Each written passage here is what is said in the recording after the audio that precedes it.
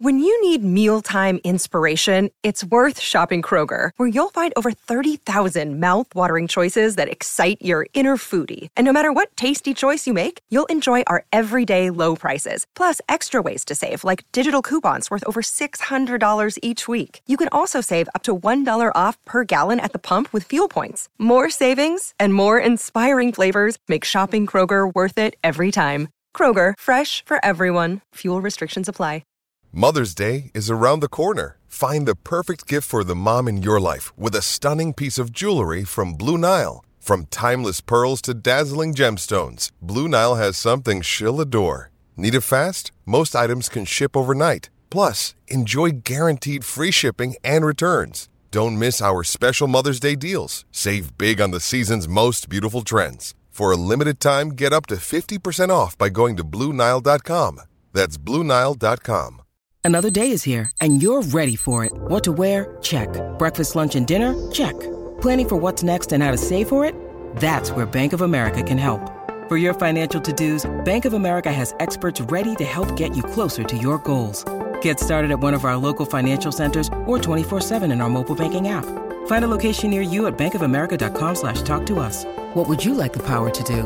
Mobile banking requires downloading the app and is only available for select devices. Message and data rates may apply. Bank of America N.A., member FDIC.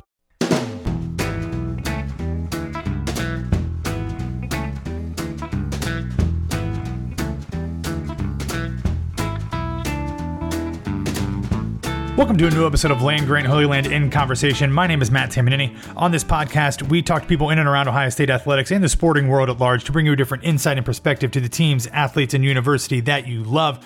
On today's episode, I'm talking to one of our own Land Grant Holy Land podcasters and columnists, Christopher Rennie. Christopher, as you know if you listen to our podcast, is the co-host of the Instant Recap Pod. He's also the host of the Buck Off podcast and does our film reviews and some other things over at the site. So Chris, it's Monday evening, December 5th, and we have a lot to talk about outside of the college football playoff, which I don't know that I was anticipating when I woke up this morning. Yeah, absolutely. Thanks for having me on today, Matt. I'm very excited. I mean, the new transfer portal rules, those are definitely leading to some stories, draft opt-outs. I know we're having a lot of fun in the Slack channel anytime a quarterback enters a transfer portal. But, I mean, it's really just one of those big news days in college football. Conference championship week usually is the end for quite a few teams, and that's where players who are looking for their next step, it's the first day where they can really decide on their future. So, plenty of news there. But yeah, I don't know where you want to start. I think it's going to be a fun time to talk about everything that's sort of going on. Yeah, we're going to get to some transfer portal stuff here in a minute, but there were a couple bigger stories than that I think we need to start with. And I think the first one that we have to dive into is the fact that Jackson Smith-Njigba has announced that he will not be physically able to play in the college football playoff. This is something that should not be much of a surprise to anybody who's been paying attention. Obviously, he initially hurt his hamstring in the very first game of the season against Notre Dame. He tried to come back about 6 weeks later against Iowa on October 22nd. He played a few plays, and then as we saw, limped off the side of the field and was unable to go for the rest of that game or the rest of the regular season. By the time the college football playoff starts on December 31st, that'll be about 9 weeks-ish, give or take, from the Iowa injury. But if you remember earlier in November, his father said that at best he'd be able to get back for the Michigan game. And ever since then, Ryan Day is kind of, whenever he said like there isn't a decision, it's never sounded optimistic. So I feel like we kind of knew this was coming. There's a lot of people spouting off a lot of message board stuff on the internet talking about him quitting. I'm not even going to entertain that. We're going to talk about one of the biggest asshats in college football media who is on that train right now here in a little bit. But to me, Chris, it's sad. Like Jackson Smith-Njigba was such a unique and gifted talent in the Ohio State, not only roster, but in Ohio State history. Like his first catch at Ohio State, or his first touchdown catch at least, was one of the greatest things I've ever seen, and maybe only surpassed by that insane sideline catch that Marvin Harrison Jr. had earlier this year. But really disappointed that we didn't get a full third year from him, or really a third year at all. But if you're this injured, if you've been this up and down, if you've tried to come back to the field through the season, and you're still probably pegged to be at least a first round pick, and you can get yourself healthy for the combine, not take any risks trying to do anything crazy, and maybe up your draft stock into the first half of the first round, guaranteeing yourself multiple more millions of dollars. I can't be mad about it, although I am disappointed for us as fans, for the program as a whole, and for Jackson as well, who I know really wanted to be on the field this season.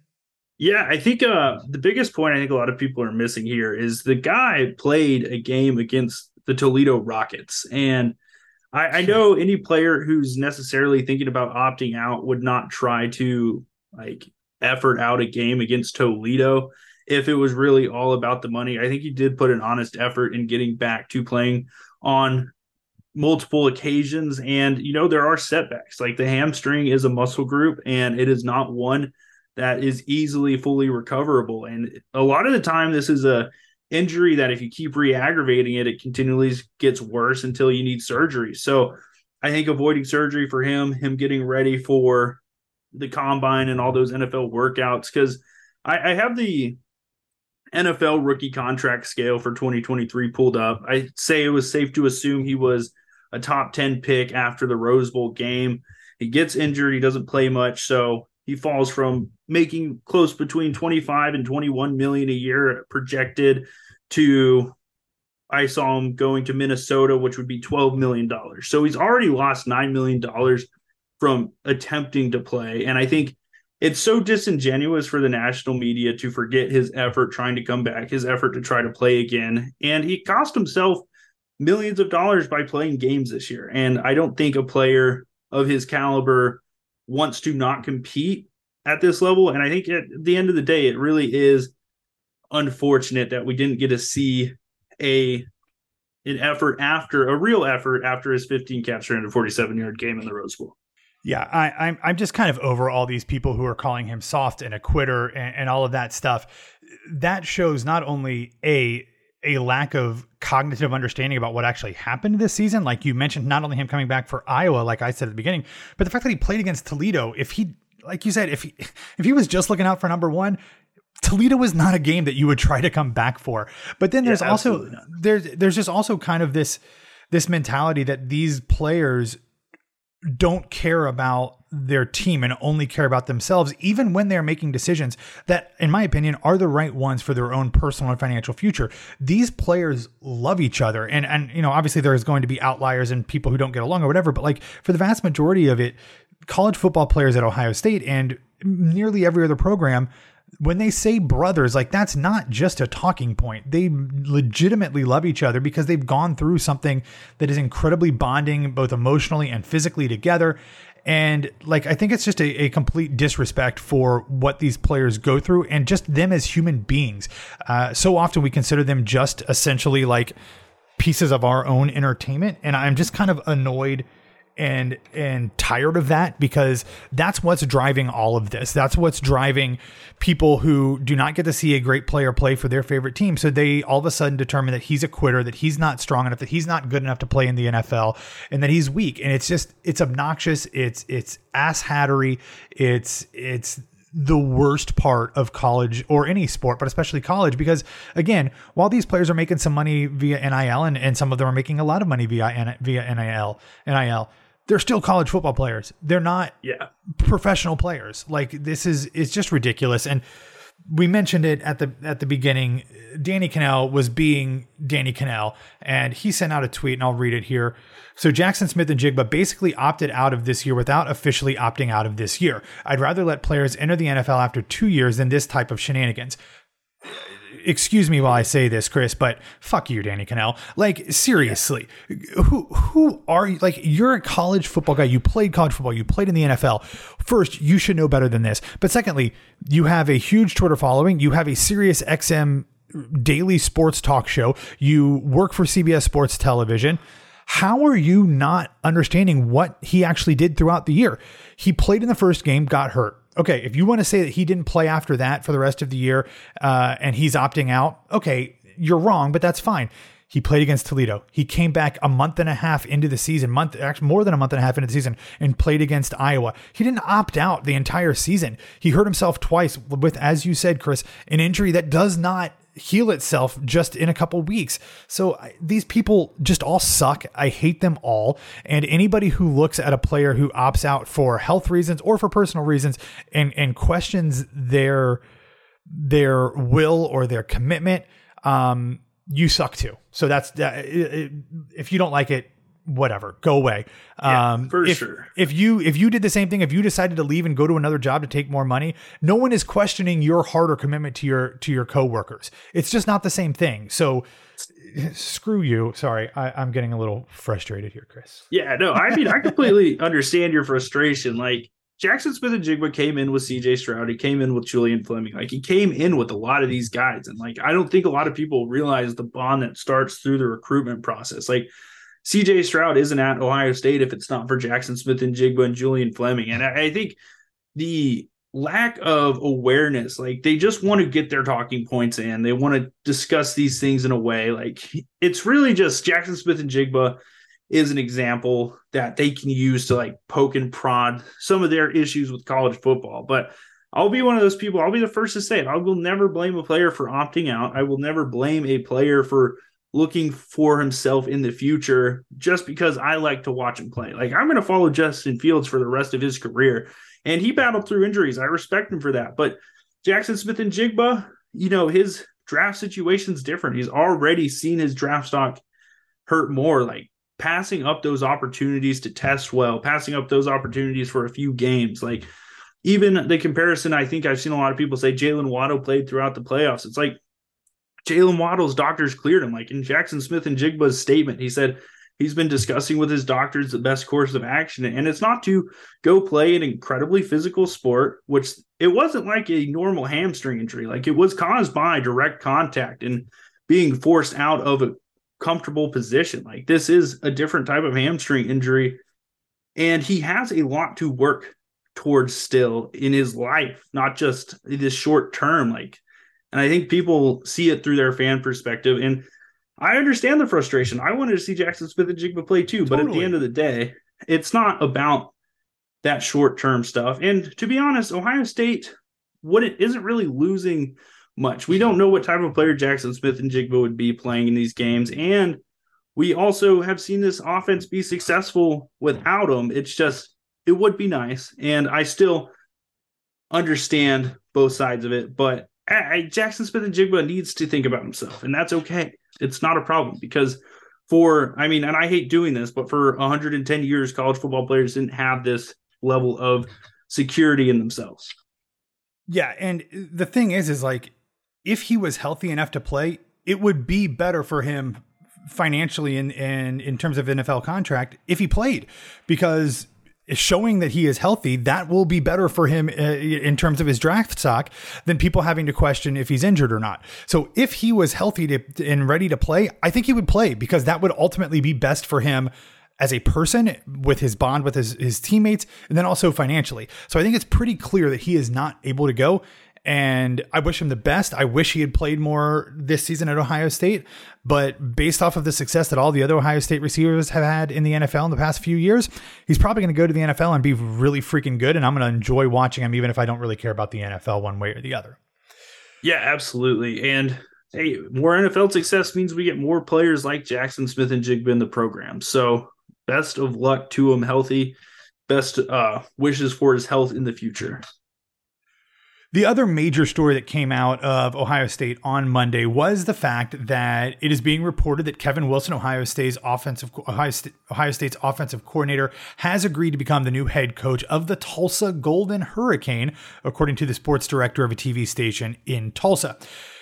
At first, you're like, really? Why would he go there? Then you remember that he was the offensive coordinator under Bob Stoops at Oklahoma for 9 years. So he knows that area well. He has been at Ohio State since the Urban Meyer era after being forced out as the head coach at Indiana.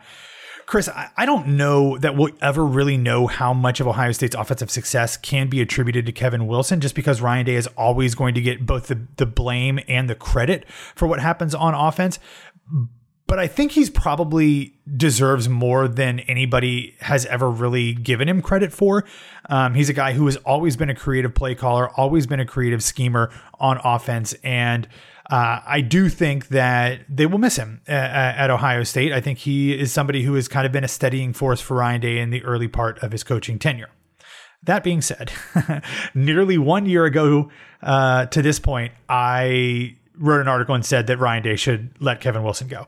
Not because of anything necessarily that Kevin Wilson did poorly, although I don't think his development of tight ends, which is the specific position group that he is responsible for, has been all that good.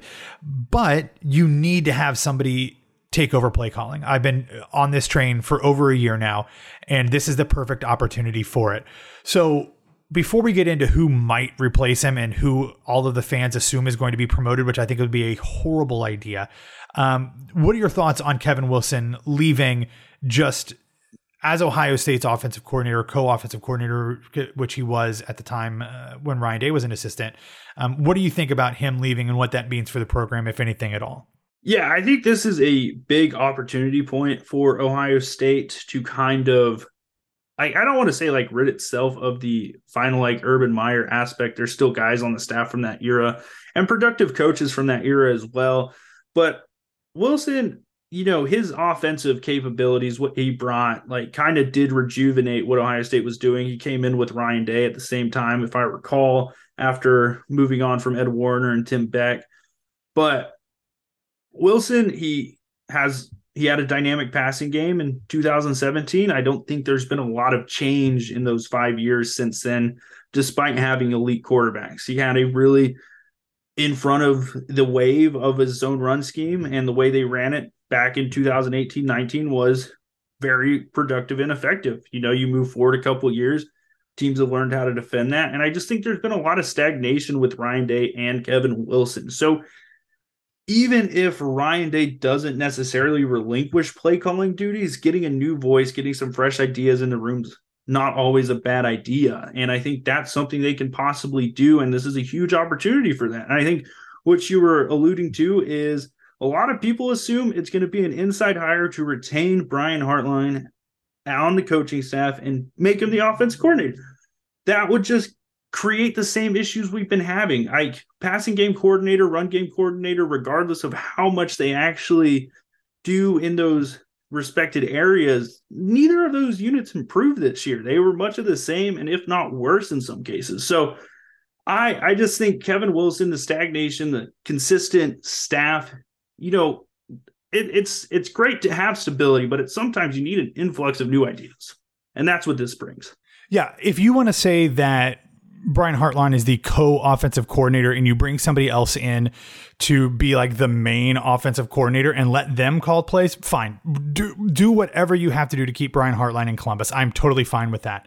But to bring him in and have him be the only offensive coordinator, to be the person technically in charge of the offense, even though we know Ryan Day will, in every imaginable situation, retain play calling duties if Brian Hartline is the offensive coordinator, that is not only a missed opportunity, it is a dereliction of duty. If Ryan Day is not self-aware enough to understand that there needs to be a change in that front moving forward at Ohio State, then we need to have that conversation about whether or not he is the guy for the future of the program. I have written in articles after the Michigan game that I think we need to give Ryan Day the opportunity to continue to grow. We have to remember he had never had head coaching experience when he took over for Ohio State. His first job as a head coach was in the 3 games when he had to spell Urban Meyer during his suspension in 2018, and then he took over in 2019. So there are going to be growing pains. We didn't see them as much in his first season or two, partially because of COVID and partially because everybody else they played sucked. We're starting to see them now. And if he can't do the hard work of evaluating himself and making those changes, that's a problem. But I think we have to give him the opportunity to do that. This is a major change. I think he passed the test last offseason by essentially clearing house on the defensive side of the ball other than Larry Johnson. Whether that has been completely successful at this point, probably not. But again, expecting a complete turnaround in 1 year is not, that's foolish. But we have to, not a sane way to think. Yeah. But we have to be able to see him do the same thing on offense. I know offense is his baby, but you've got to get somebody else in there to call plays. I've written about this. I've talked about this. It's not just a Ryan Day thing. I don't think head coaches should call plays at all. I mean, if you want to do it for the first couple of years, fine, because you're easing into that position. But after the third year, you've got too much other stuff to do. Let somebody else do it. I also am a big believer that play callers need to be upstairs. There's a reason that when you break down film, you break down the all 22. It's because you can see things better. By having somebody calling plays on the sideline who can't see everything, you've been on sidelines. I've been on sidelines. You can't see shit from the sidelines. You can't. You're really just looking at the game from such like a microscopic view when you're on the sideline that like you can't like, and I think that's why Ohio State struggles a lot in situational footballs, because Ryan Day has to see what's going on down there. He has to get what's going on upstairs with Kevin Wilson, what the guys in the booth are seeing. Then he has to think after he gets that information rather than someone just being up there, getting that information and making a call. And then, Ryan Day still would have his input in there. Like, no one's saying he's going to have no say in what goes on in the offense. He's still going to be the person who creates it. He's still going to be the person who has all the schemes employed. But having some guy, like, it's like, I use this comparison. I think it was on Buck Off last week, but on a racing team, the people who create the car aren't the same people driving it. And there's a reason for that. Good point. Yeah.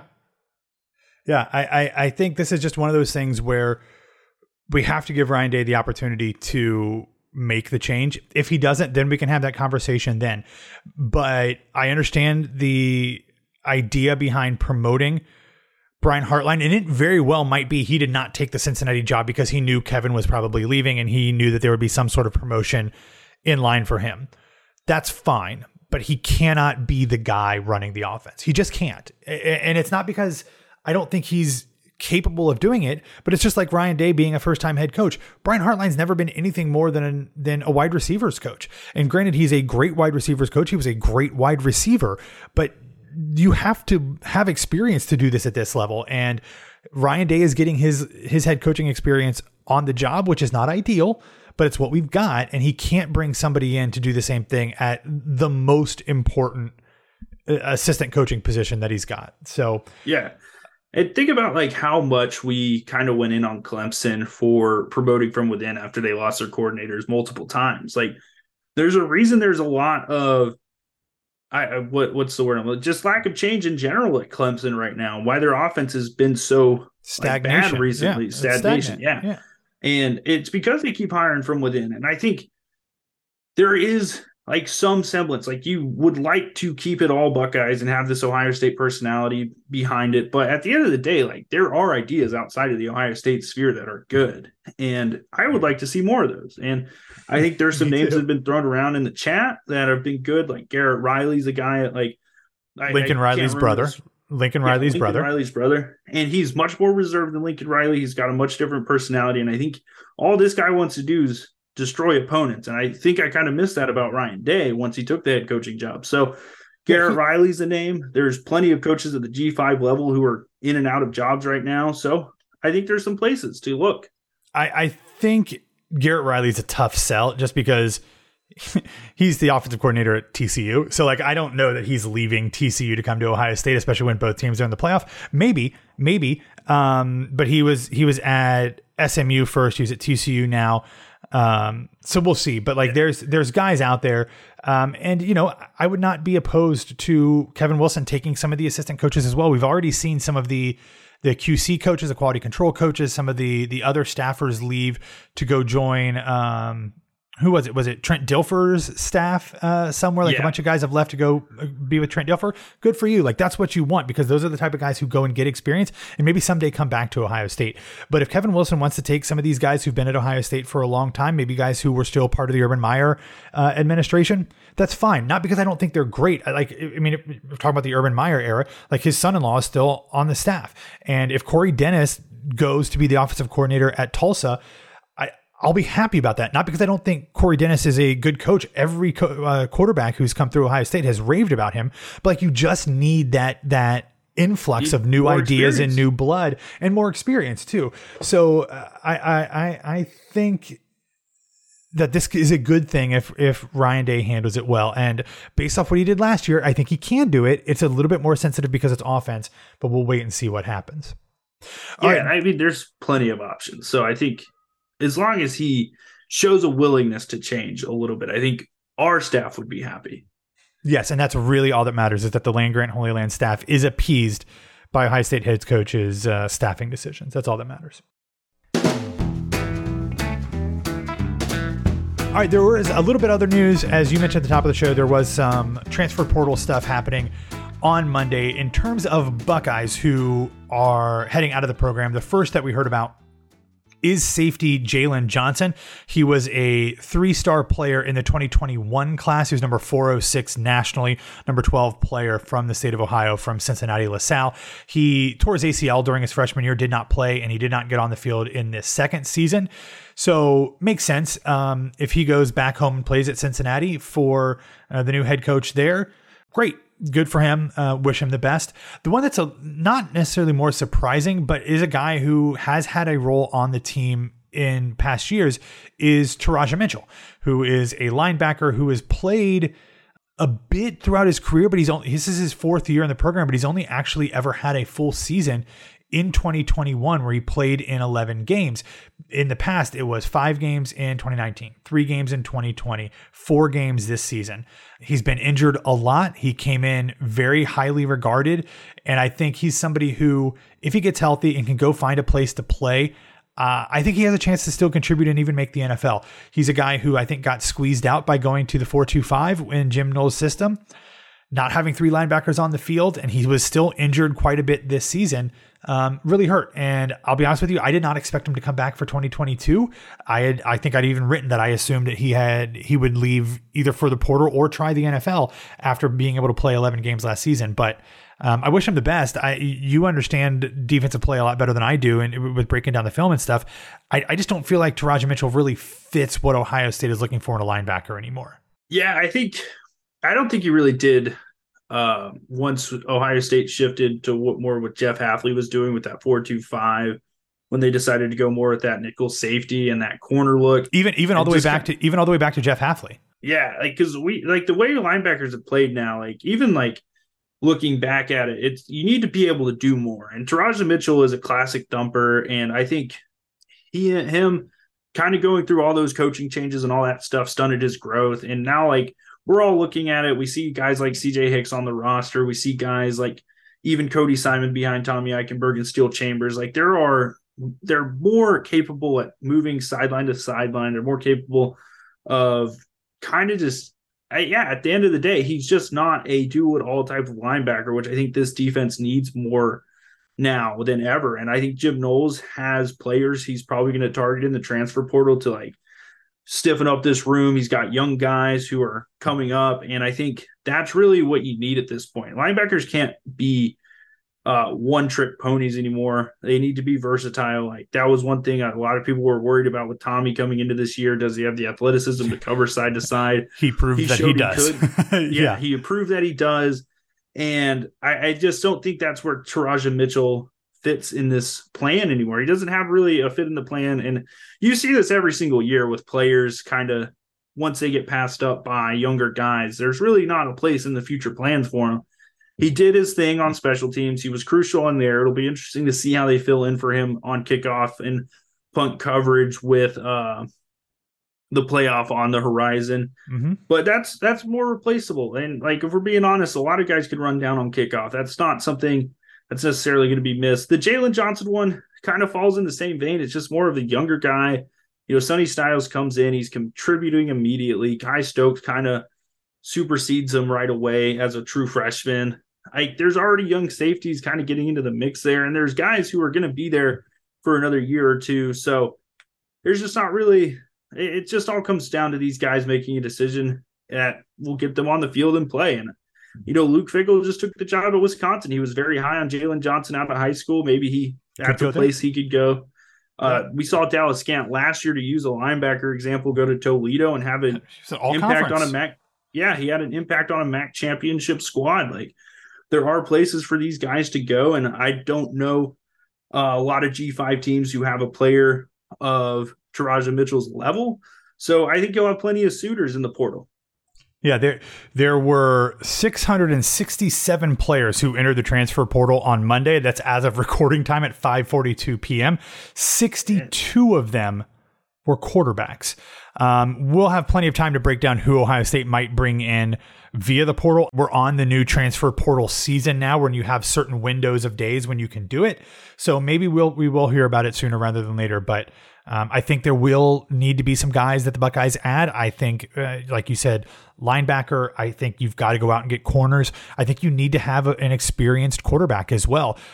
Even if it's a Chugginoff kind of guy, somebody who can come in, run the scout team. Yeah, give him some competition. Somebody who's played a little bit, but understands what his role is going to be at Ohio State and can be there to be a backstop, even if either Kyle McCord or Devin Brown either don't make it or one of them decides to leave.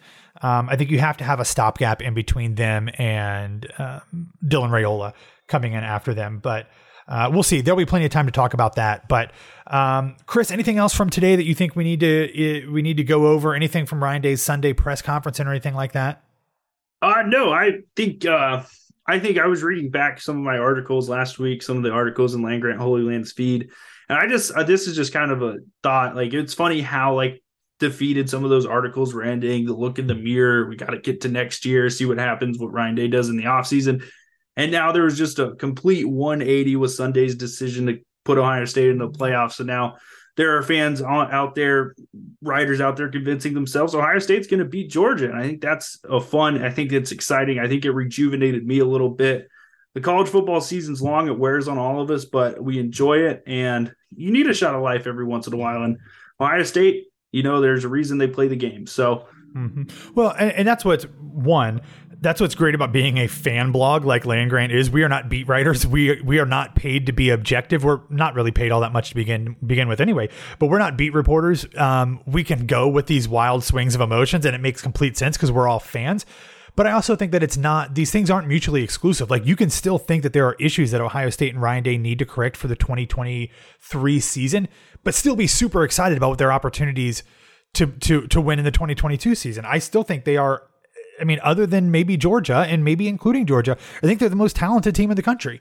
So if they can get some things right, if they can get healthy, I personally don't think TreVeyon Henderson is going to play either in the Peach Bowl. But if you give me a Mayan Williams that is 90 to 95 to 100% healthy, like, that completely changes what the offense is. And that gives me plenty to look forward to and be excited about. So I'm fine with having these wild swings. That's part of being a fan, but it also is part of the fact that these aren't pros. Like, it makes sense that you're going to have to continue to improve things over the course of time. And I hope that they can do that over the next month and that they can beat Georgia. I used to live in North Georgia in the Atlanta suburbs. I hate Georgia fans because of that. And then, of course, beat Michigan in the playoff to really make that an unbelievable 180-degree turn in the course of a month. That would be absolutely bonkers, and it would be my favorite thing to happen in many, many, many years. Yeah, and with that, even if there is a full 180-degree change, I'm still calling for a lot of things for Ryan Day. 100%. What happens throughout the rest of the season does not negate everything that happened before it. We've seen things that have to be changed, and maybe they can fix some of those things over the next 4 weeks, 5 weeks. Great. If they do that, that's awesome. But I don't think they're going to fix all of them. And I don't think that they can change all of them because some of them are very systemic in terms of how they do things. Some of them are personnel that they have to fix through the offseason and through recruiting and through the portal. But I'd be very happy if they fix a lot of them and they win a national championship because, like we said, I'm an alum, I'm a fan, and I don't have to pretend like I'm unbiased because I'm absolutely not in any way, shape, or form. All right, that's all that we have for you today. Thanks for listening to this episode of Land Grant Holy Land in Conversation. If you are listening to this through the website, landgrantholyland.com, please make sure that you subscribe wherever you get your podcasts. We are cranking out multiple episodes every single day throughout the rest of this month leading up to the college football playoff. Not only will we always have our football conversations, analysis, and interviews and perspectives and all of that, but with men's and women's basketball teams tipping off as well, we will have even more stuff to make you the most informed Buckeye fan possible. If you're on Twitter, don't forget to follow us at LandGrant33. You can find me at BWWMatt. Chris, where can people find you? You guys can find me at Chris Rennie CFB. You can find me writing a couple articles every week. And then you can find me on the Buck Off Podcast every Friday at Buck Off Pod on Twitter as well. So make sure you're following all those if you want a lot of my a lot of sarcastic posts about college football. Yes, there's a lot of that. All right, everybody, have a wonderful rest of your Tuesday. We'll be back to talk to you soon. And as always, go Bucks.